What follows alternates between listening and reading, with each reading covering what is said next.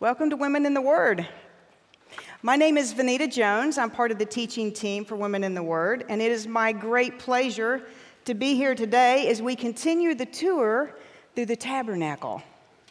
You know, Lynn started this tour with us last week when she started in the most holy place, the Holy of Holies, and it's the smaller of the two rooms within the inside of the tabernacle. It's the innermost part of the tabernacle, and it's the very place that God dwelled with his people, the Israelites, on earth. And inside the Holy of Holies, Lynn told us about the Ark of the Covenant, and she said that it had the two golden cherubim, and they had their wings spread over the mercy seat. And inside it, there were three things. There was the Ten Commandments, there was this golden urn filled with manna, and Aaron's staff that had blossomed almond blossoms and produced ripe almonds, all inside the Ark of Covenant. And she mentioned that inside the holy place, the Holy of Holies, was what she called the Shekinah glory. And she said the Shekinah glory was the English translation of a Hebrew word that meant God's presence. So this innermost room of the tabernacle was completely and totally lit only by the presence of God. The Shekinah glory. There was nothing else in there to light this room. I can't even imagine how bright that little 15 by 15 foot room had to be with the glory of presence of God dwelling in this room. I can't even imagine that on the Day of Atonement, that one day a year, that when the high priest went in there, that he wasn't completely blinded by this light. In fact, why didn't he have to wear something like this? Do you remember these beauties? Do you remember this? Just a few weeks ago, there were people on the internet looking for these like crazy people so they could watch the eclipse that was going to happen. Now, I have to tell you, I saw the eclipse here. I wasn't one of the lucky ones that got to go see it far away where it was the total eclipse. My son did, and he told me all about it. But I'll just be honest, I was a little bit underwhelmed. Weren't you? I mean, I of course, did not look on Amazon. This happens to me all the time. I was walking in Lowe's for something else and saw these and went, what's that?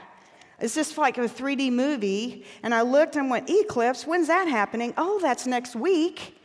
And there were 4 pair, and I thought, hey, I'll buy these just in case we get a chance to see it.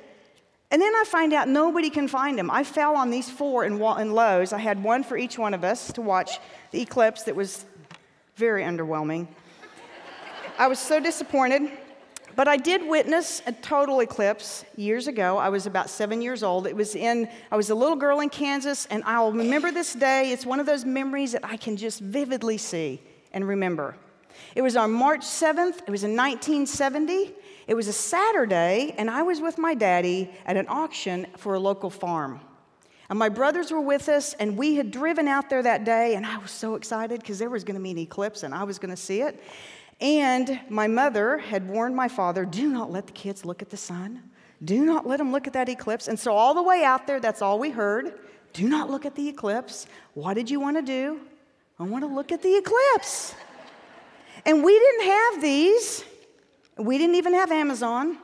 And so what we had were these shoe boxes that my brothers made in science class with some very carefully placed pinholes so that we could see the eclipse. I'm shocked about the fact that I still have corneas, as I am that the high priest had corneas after it, because my brothers are not scientific at all, and they made my shoebox for me.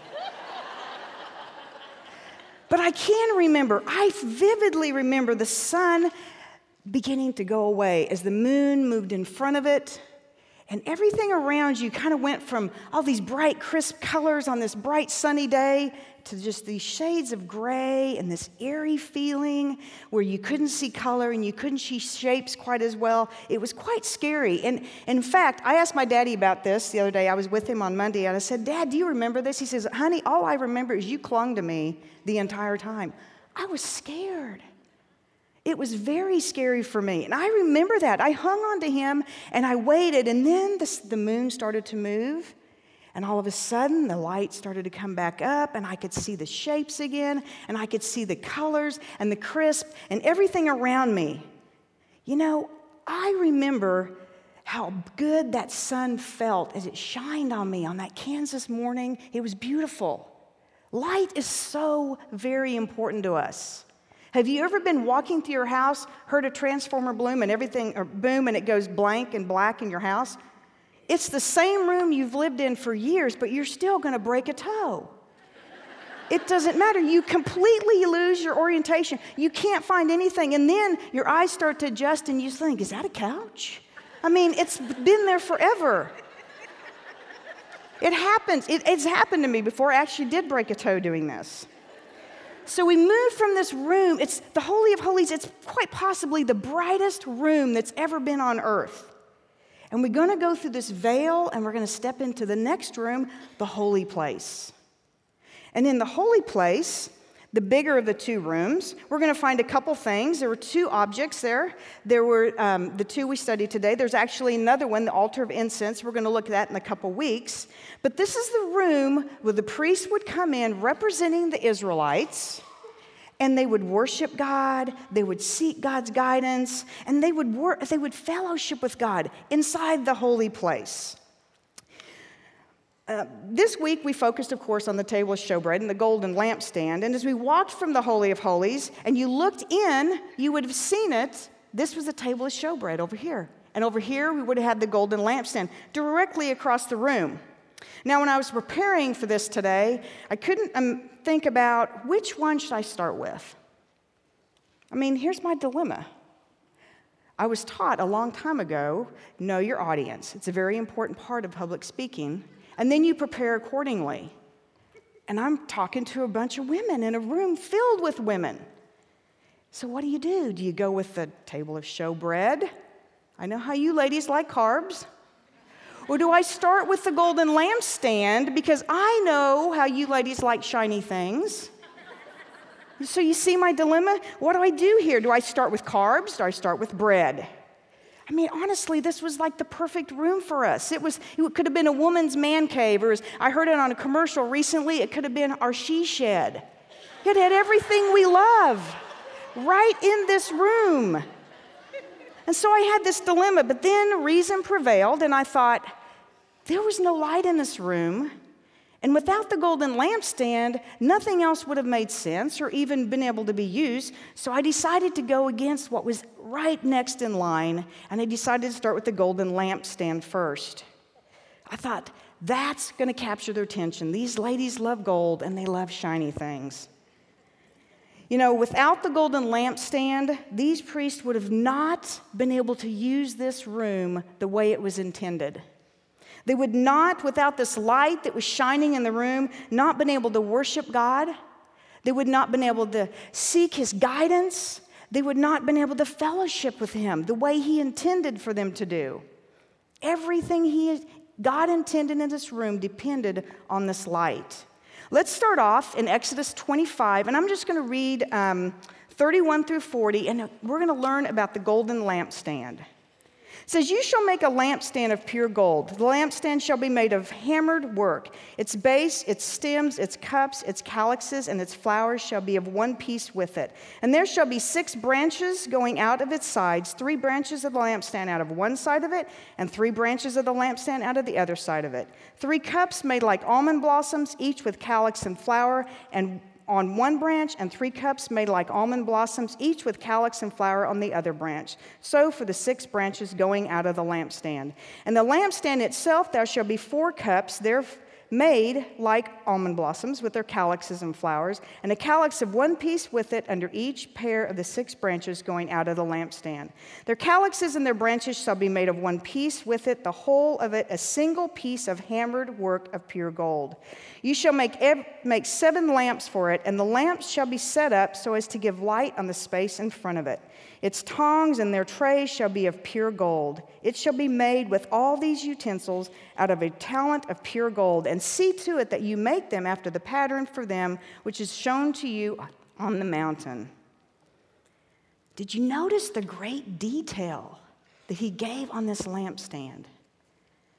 The first thing that stood out to me is this thing is going to be made of pure gold, which, by the way, in the Bible, gold frequently is a symbol of deity. So that should be our first clue of what's going on here. And it's to be crafted out of a solid piece of pure gold, one solid piece. Moses was instructed to use 1 talent of pure gold. Now, a talent of gold is about 75 pounds. And so, to give you a little perspective, this would be about the size of 3 gold bars. I'm sure you have those laying around everywhere. And if you stack 3 gold bars on top of themselves, it'd be about the size of a milk jug, a gallon milk jug. That's how much gold they had to start with. Now, this is the part that's going to blow your mind. Do you have any idea how much 75 pounds of gold is worth in today's market? It's worth $1,450,000. That lampstand value in materials alone was worth $1.5 million in today's market. And that wouldn't even include all the hours of the skilled labor that went into making it. This thing was a work of art. It was beautiful. Now, what is not mentioned are the dimensions. We have no idea how big, how wide, how tall, anything about that. And as you look, you see it nowhere. So when you look for pictures of the lampstand, which I looked for you for today, if you'll show that, Mindy, I have no idea how big it is. There are like 1,000 pictures of lampstands, and I had to just try to find the one that actually used the flowers and the blossoms on it, exactly how it was in the scripture, because many of the pictures don't do that. We may not know the dimensions, but what we do know about the lampstand was that it was designed with the central shaft that came straight up, and then they were to make 6 coming out, shafts on each side, 3 on each side, so a total of 6 coming out from it, including the 7 with the middle one. And we read that Moses was instructed to use almond blossoms, calyxes, and buds in the lampstand's design. Specifically, 4 on the central shaft and 3 on each of the side shafts. Now, as much as I believe that God loves using his nature that he created in the design of things he makes, I think there's a whole lot more to it that he used almond blossoms and calyxes and buds on this. If you remember, this is not the first time we see the almond blossoms mentioned. Lynn mentioned them last week when she talked about Aaron's staff found in the Ark of the Covenant, and it said that it had sprouted and it had blossomed and produced ripe almonds, and it was on the staff of Aaron, denoting him as the one to take care of the tabernacle, his tribe. Just like it was no accident that God instructed Moses to use pure gold, it's no accident that God instructed Moses to incorporate the almond blossom in the design of the golden lampstand. In fact, almond blossoms hold a great deal of meaning to the Israelites. See, the Hebrew language, the name for the almond tree is shakade. And the primary root of the word shakade is to be watchful, to be alert, or sleepless. So in the use of the almond blossoms and the buds in the design of the lampstand would have at least symbolized at least 2 things to the Israelites. First, to them, it would have said, God is constantly watching over his people. It would have showed them that their God is constantly watching over them. Secondly, it would have been a warning to the Israelites to be alert, be watchful, follow my commands, and don't let anything take your focus away from me. The association between the almond tree and the watchfulness of God can be seen in other places in the Bible. If you look on your verse sheet, Jeremiah 1:11-12, God is talking to Jeremiah, and he's saying, before you were even in your mother's womb, I had already consecrated you as a prophet of Israel, or a prophet to the nations. And then Jeremiah says this, and the word of the Lord came to me saying, Jeremiah, what do you see? And I said, I see an almond branch. And the Lord said to me, you have seen well, for I am watching over my word to perform it. Again, the almond branch symbolizing God's watchfulness. So God wasn't just designing this stunning piece of gold beauty in here, this lampstand, By using the symbolism of the almond tree in the tabernacle, he provided a visual reassurance and a visual kind of warning or a caution to the Israelites. He reassured them, I'm watching over you. I'm going to care for you. And then he's cautioning him, saying, remain alert. Don't let anything take your focus off of me or pull you away from me. Now, in Exodus 25:37, Moses was instructed to make 7 lamps, and they were to set on top of the lampstand. And I have a picture of some different kinds of lamps, if Mindy will show those. We're not sure what they look like. It did say they were gold. If you go on to Exodus 37, these would just be the shapes we're looking at. They could have been this or something like this that was kind of typical for the time. And they were to be turned inward to face the big of light inside. Flip ahead 1 page in your Bible. Let's look at Exodus 27, and we're going to find out the instructions for the care of these lamps. I'm going to start at verse 20. You shall command the people of Israel that they bring to you pure beaten olive oil for the light, that a lamp may regularly be set up to burn in the tent of meeting, outside the veil that is before the testimony. Aaron and his sons shall tend to it from evening to morning before the Lord. It shall be a statute forever to be observed throughout the generations by the people of Israel. These lamps were to be filled with the highest quality, pure olive oil. And this olive oil was going to be brought to the temple by people to give as an offering to God. And Aaron and his sons were instructed to keep the wicks cut and to keep the lamps full of oil so that there would be this continuous light within the holy place. Now, I think it's really important to note something. In some translations, in some commentaries, I saw this called a candlestick. And it was not the case at all, I don't think. This was a lampstand. He very detailed told us this is a lampstand with lamps setting on top of each shaft of the lampstand. See, like the use of the almond blossom in the design of the lampstand, I think the use of a lamps and a lampstand holds great meaning to us. And this is why I think that. Think about this. A candle produces light just like a lamp, but in the process of producing light, it consumes itself as it burns, and it kind of starts to disappear. And what happens? Eventually, if you leave them on around your table very long, they burn down, they burn out, and they leave this puddle of wax on your table. And they go out. But a lamp, when it's filled with oil, it can continue to produce light over and over if you continuously and purposely keep it full of oil, and you keep the wick trimmed and cared for. So I think it's a fitting illustration of us and our daily walk with God. See, when we try to accomplish much, even if it's for kingdom causes, even if it's for all good stuff, and we try to do all of it on our own power, our own strength, our own endurance, our own wisdom, rarely filling up on God's word because we're too busy doing his work, or rarely including God in the details of our work, or rarely relying on the Holy Spirit to guide us as we work, we eventually burn out. And then because of it, we have got nothing else to give. We've gotten too busy to spend time with God. And how do I know this? Because I've done it. I know that all of you have probably done it too. I've done it more than once. I'll get busy doing what I think is what God really wants me to do, and I'm busy doing it, and I forget, I was supposed to spend time with him. And I'm tired, I'm worn out. He wants me to rely on the Holy Spirit. He designed this lampstand, I think, to tell me that he wants me to continually fill myself with his word. He wants me to rely on the Holy Spirit to replenish my strength, and he wants the Holy Spirit to guide me as I study God's word.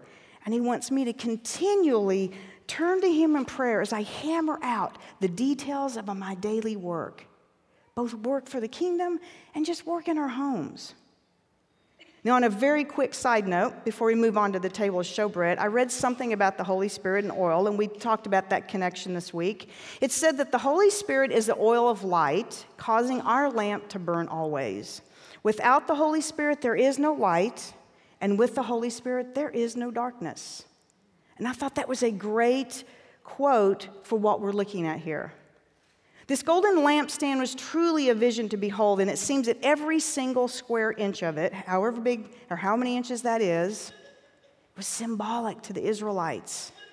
See, it's also symbolic to all of us as well, as it points us to Christ. Look what's recorded on your verse sheet in John 8 concerning Jesus and light. Again, Jesus spoke to them, saying, I am the light of the world. Whoever follows me will not walk in darkness, but will have the light of life. To the Israelites, the golden lampstand was a symbol of God's watchfulness over his chosen people and his direction that his light provided them as they did his work. And today, for us as followers of Christ, it's a symbol of Christ, the light of the world, the very one who came to give us true life. Now let's move along to the next object in the holy place.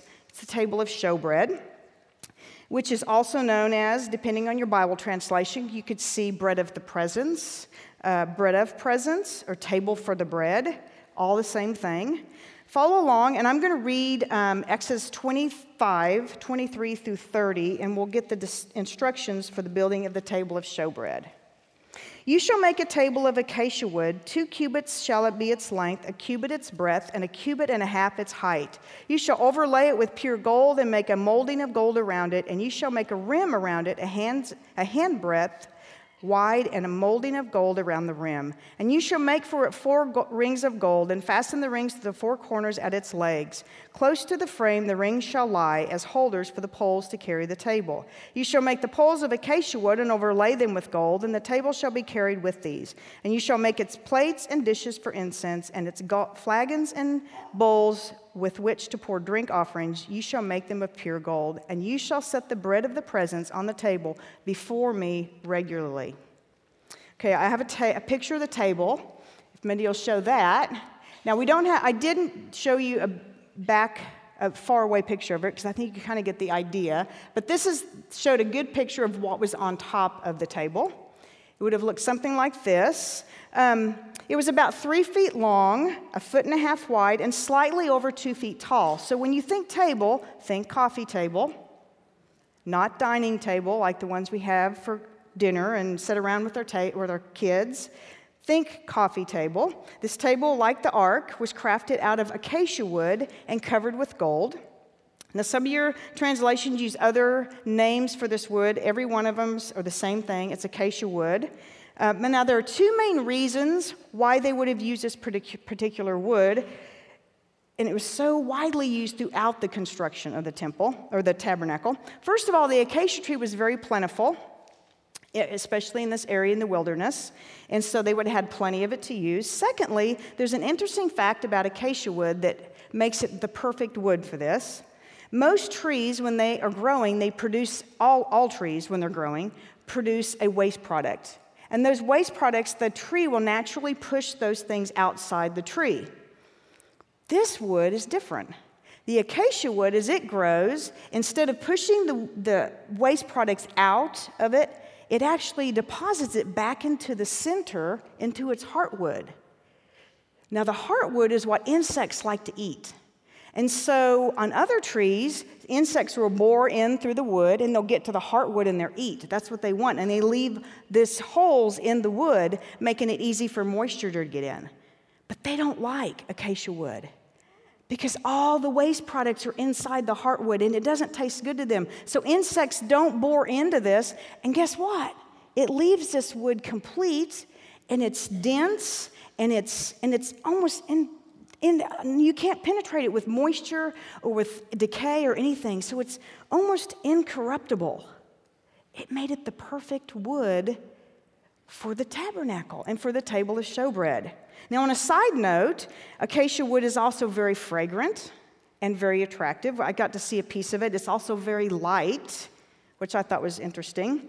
I read a quote, though, about acacia wood being used as furniture, to make furniture, and I thought this was interesting. And I want you to tuck this away in the back of your mind because we're going to revisit it later. But listen to this. It said, if you're looking for furniture that is beautiful as well as strong, acacia wood furniture will definitely meet your needs.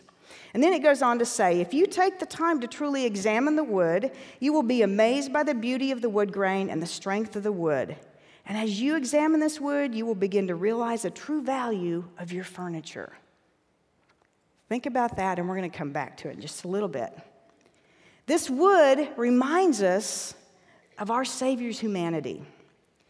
And the gold that laid over the wood reminds us of Jesus' deity. Both fully God, fully man, bore our sins to the cross, another place that we actually see wood speaking of Christ's humanity. Look at 1 Peter 2:24 in your verse sheet. He himself bore our sins in his body on the tree that we might die to sin and live to righteousness. By his wounds you have been healed. Christ, fully God, fully man, died a criminal's death on a wooden cross. Again, Christ in his humanity. And I mentioned earlier, overlaid with gold represented Christ's deity. Look at Colossians 2:8. It says, for in him, this is Paul, he's speaking to the Colossians. He says, for him the whole fullness of deity dwells bodily. It's Jesus is God with skin. He was the Word made flesh, and that's why we see here symbolically with this table. It's the table of the showbread. It's Jesus.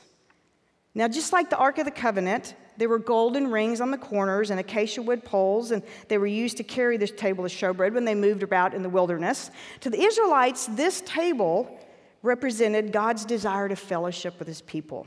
For us, it symbolizes a new covenant, a covenant with Christ, the covenant through which Christ made it possible for us to fellowship with God.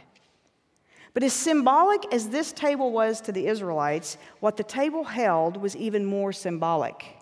And we saw the picture of it earlier. On top of that, there were to be 12 loaves of bread, and there were these round, flat, relatively flat loaves of bread, and they were to be stacked on the table.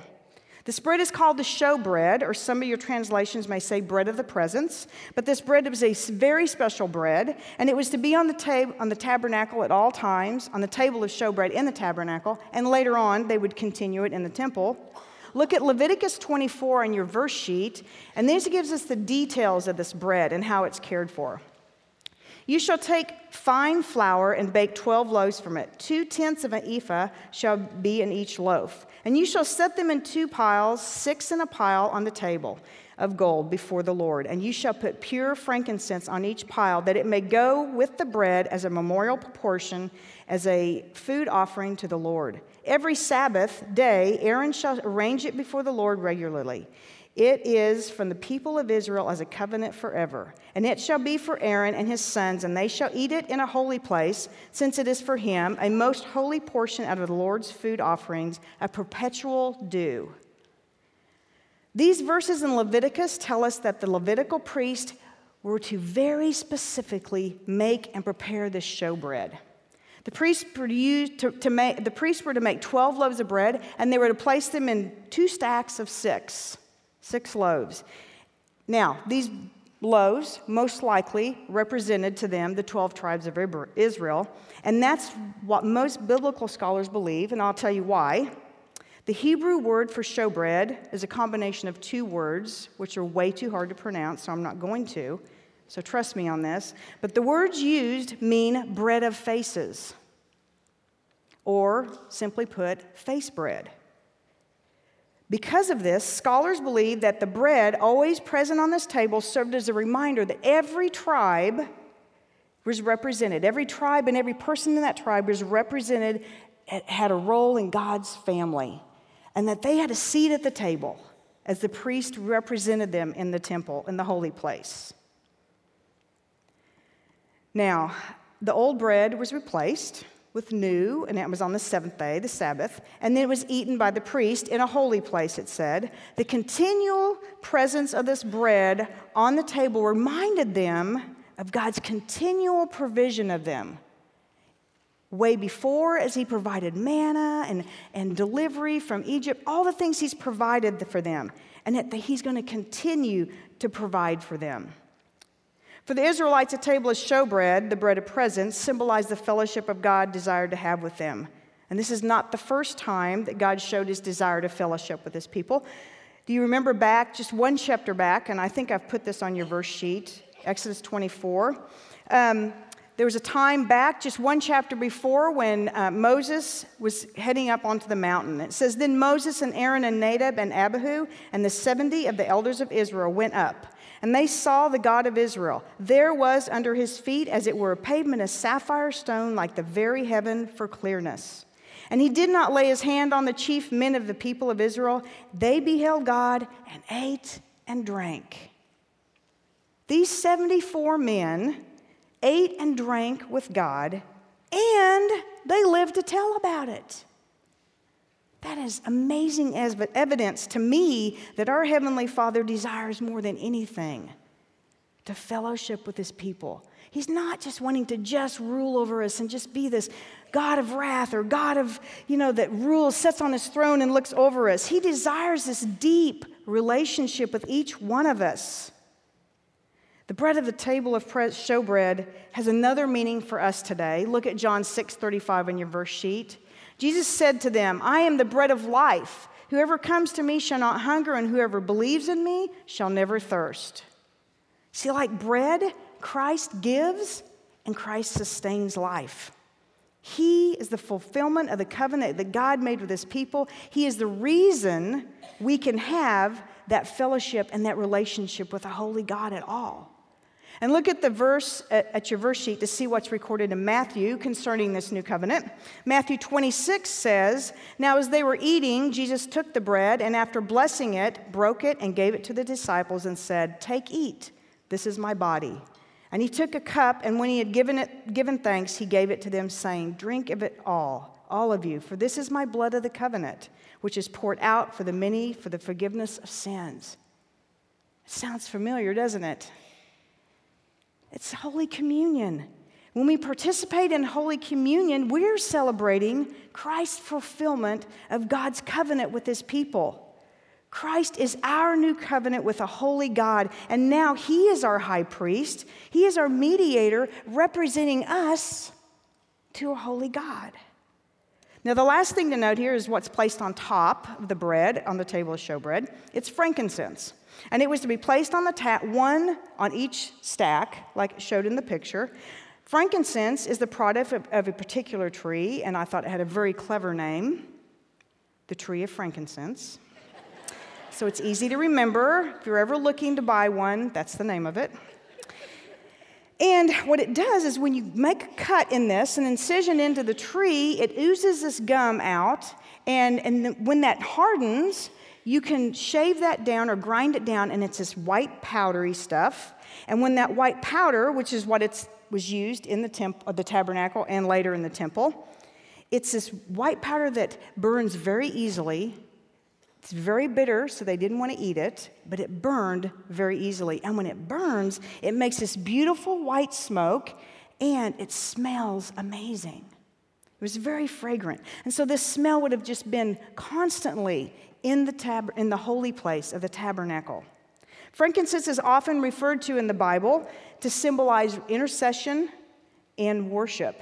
Frankincense was placed on top of each stack of bread as a pleasing aroma to God as the priest representing the 12 tribes of Israel worshiped him and made intercession for each person in each tribe.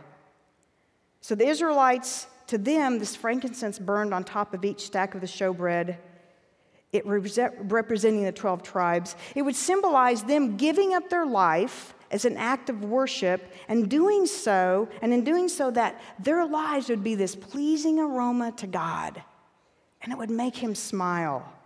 For us, the use of frankincense is the reminder of Christ, our high priest.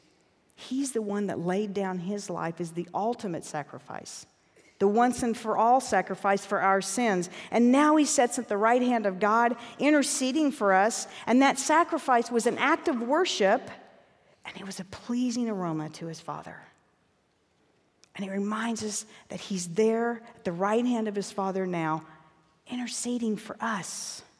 He represents us before God now, just like the high priest represented each tribe of Israel. Now, on a side note, as I was researching a little bit, frankincense in particular, I came across something interesting. Some of you may already know this, but I thought it was worth noting. Remember when the wise men brought their gifts? They brought gold, frankincense, and myrrh. Apparently, these gifts were not by accident. I know, there wasn't like a sale at the essential oil store, or they found them on the way and that's all they had in their gift closet. As it turns out, they're very symbolic. It says the gift of gold to the Christ child was symbolic of his deity. This child was God in the flesh. The gift of frankincense to the Christ child was symbolic of this child's willingness that he was going to have to become a sacrifice and wholly give himself up. And he would become our intercessor later.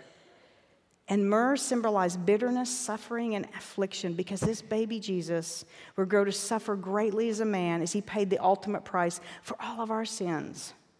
Look at Hebrews 9:12 on your verse sheet. It says, he, speaking of Jesus, entered once for all into the holy place, not by means of the blood of goats and calves, but by means of his own blood, thus securing an eternal redemption. Christ became our high priest. To the Israelites, the table of showbread was a symbol of God's provision and fellowship, and today the table of showbread is a symbol of Christ, the bread of life, who came as a new covenant to give us true life. When we look at these two objects together in the holy place, we see that the Israelites, these two things together, would show them that God was watching over them, he was guiding them, he was providing for them, and he wanted to fellowship with them. And he made it possible inside this place, the holy place within the tabernacle. For us, the golden lampstand and the table of showbread symbolize that God watches over us. He guides us through his Holy Spirit. He provides for us daily, not just physically, but spiritually. And God desires to fellowship with us just like he did with the Israelites. But instead of making that possible for us through a tabernacle, he made it possible through Jesus Christ. He died in our place, took our sins, washed our sin away, and now our holy God is able to dwell within us. Our hearts become God's tabernacle, God's home on earth. Now, because of time restraints, I wasn't able to go into chapters 37 to show you how they carried out these instructions, but I think you did it as you did your questions, and I think you saw that they carried it out completely, which I think has a great lesson for all of us. We can enjoy fabulous relationship and deep, intimate fellowship with God when we follow his commands. It only makes our time with him even more rich. But what else can we learn from our tour through the holy place? First of all, I think God provides for our daily needs. I know that he does. And he's provided for us ultimately through Jesus. He's the bread of life. And John 6:57 on your verse sheet says, as the living Father sent me, and I live because of the Father, so whoever feeds on me, he also will live because of me. Secondly, it tells us that God's great name is glorified when we allow the light of Christ to shine through us. That's what we've been called to do. Look at Matthew 5:16. It says, in the same way, let your light shine before others so that they may see your good works and give glory to your Father who is in heaven. Just like in the holy place within the tabernacle, God, our Heavenly Father, shines his light on his Son, Jesus, the showbread. And he does so by way of the Holy Spirit, who shines his light and reveals Christ to us in his holy scriptures. And we are to shine our light before others as we love and serve a lost world. Not to raise up ourselves at all, but why? To glorify God's great name. See, if you're in Christ, guess what? God's already shined his light into your life. And you've met the showbread face to face. And I know if you've done that, you'll agree with me, he is a sight to behold. Remember I read that quote to you. I want to read it again, and I made some edits. The quote I read you about the acacia wood furniture, and I made some edits. If you're looking for a Savior that is beautiful as well as strong, Jesus Christ will definitely meet your needs. If you take the time to truly examine God's word, you will be amazed by the beauty and strength of Christ And then you will begin to realize the true value of your Savior. And you will fall deeper and deeper in love with Him. My prayer for each one of you is that you allow the Holy Spirit to guide you deeply as you dive deeply into examining His holy scriptures.